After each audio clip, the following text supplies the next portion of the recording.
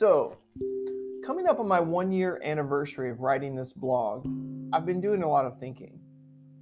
Not so much about the blog specifically, more about New Bayou Books overall and what I'm trying to do through it. As a quick reminder, my aim is simple: to spark a renaissance in South Louisiana literature. I don't want much, right? Anyway, so in addition to the weekly blog, I write new Louisiana-centric fiction every day, and most every week, I try to reach out to at least one new person somehow connected to my mission. I've engaged with librarians, university professors, fellow writers, editors, business owners, all kinds of folks. I may throw out some numbers in my anniversary blog next week, but for now, trust me when I say that my efforts have generally fallen on deaf ears. Whether it's selling books or selling the idea of New Bayou Books, I generally whiff when I step up to the plate. And I'm not gonna lie, it's tough, but I can't give up. Let me give you a couple reasons why, in case this is interesting to you, or perhaps maybe you're even in a similar situation. The first reason I can't shut it down is simply because I haven't been at it long enough. I think I filed the original paperwork to incorporate, or whatever the right word is, New Bayou Books LLC with the state of Louisiana in December of 2020. So by that clock, I'm basically 2 years into it. But really, I've only been doing the blog for a year, and next week will be my 52nd entry. Now, you might be thinking, damn, Jason, that's a long-ass time. And I hear you. In one sense, it does feel like I've been at it for a while. I'd like to think I've learned something new every week, and especially over the past year.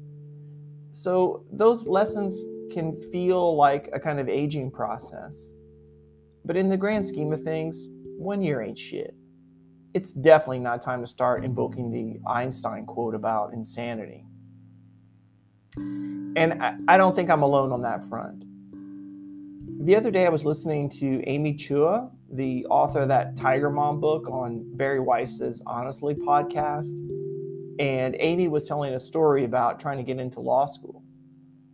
She talked about how after she'd applied and been rejected by 100 law schools, she went to her dad to break the news to him that she wasn't going to be a lawyer. I mean, how could she?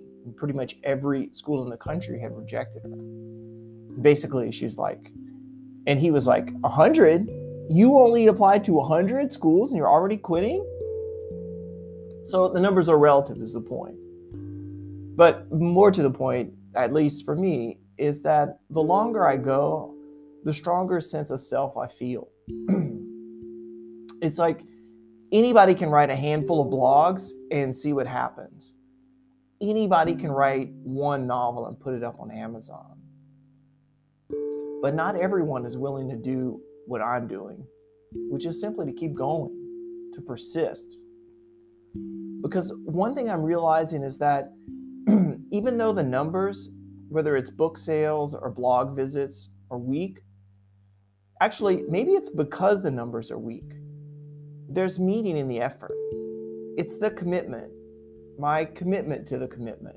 That's the thing. I wanted to be a writer, and so I started writing every day.